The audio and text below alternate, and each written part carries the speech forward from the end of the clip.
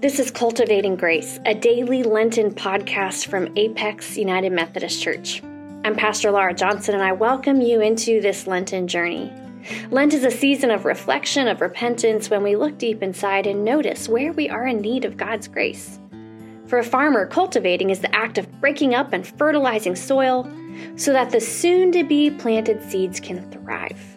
This Lent, let's cultivate the soil of our hearts to enable the seeds of God's life-giving grace to flourish within us. Today is April 14th, day 38 of Lent. Christians call today Holy Thursday or Maundy Thursday. Maundy derived from the Latin Maundatium Novum, meaning new commandment. Today we remember when Jesus shared the Lord's Supper with his disciples, washed their feet, and gave them a new commandment to love one another as he has loved them. Today, we are going to spend some time with Jesus at the Last Supper, reflecting on that moment when he offered bread and wine as his body and blood. Matthew chapter 26. Verses 26 through 29. While they were eating, Jesus took a loaf of bread, and after blessing it, he broke it. He gave it to the disciples and said, "Take, eat. This is my body." Then he took a cup, and after giving thanks, he gave it to them, saying, "Drink from it, all of you.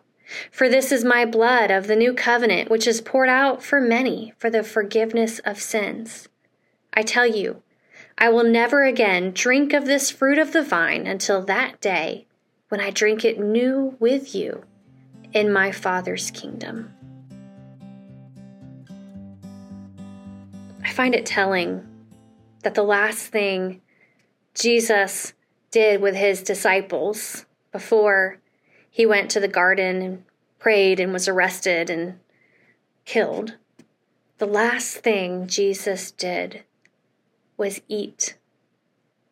The last table he gathered around was one of nourishment, and not just one of physical nourishment.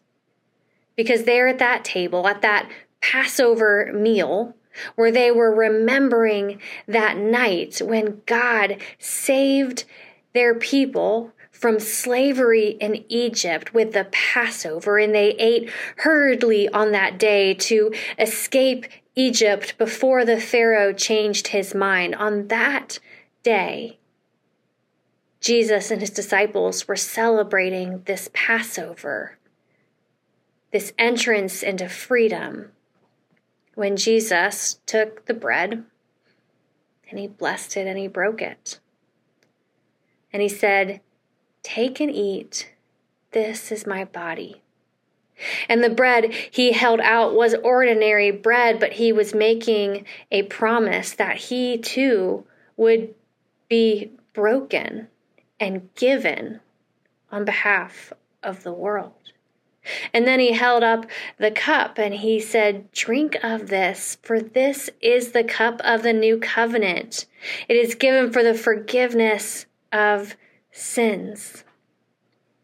And though he held up an ordinary cup of wine, he was pointing to that promise that his blood would be shed. His blood would pour out from his side, and it would be that sign of this new covenant God is making, where God will live in our hearts, where God will defeat death on our behalf, where God will give us a new life now and an eternal life when we die.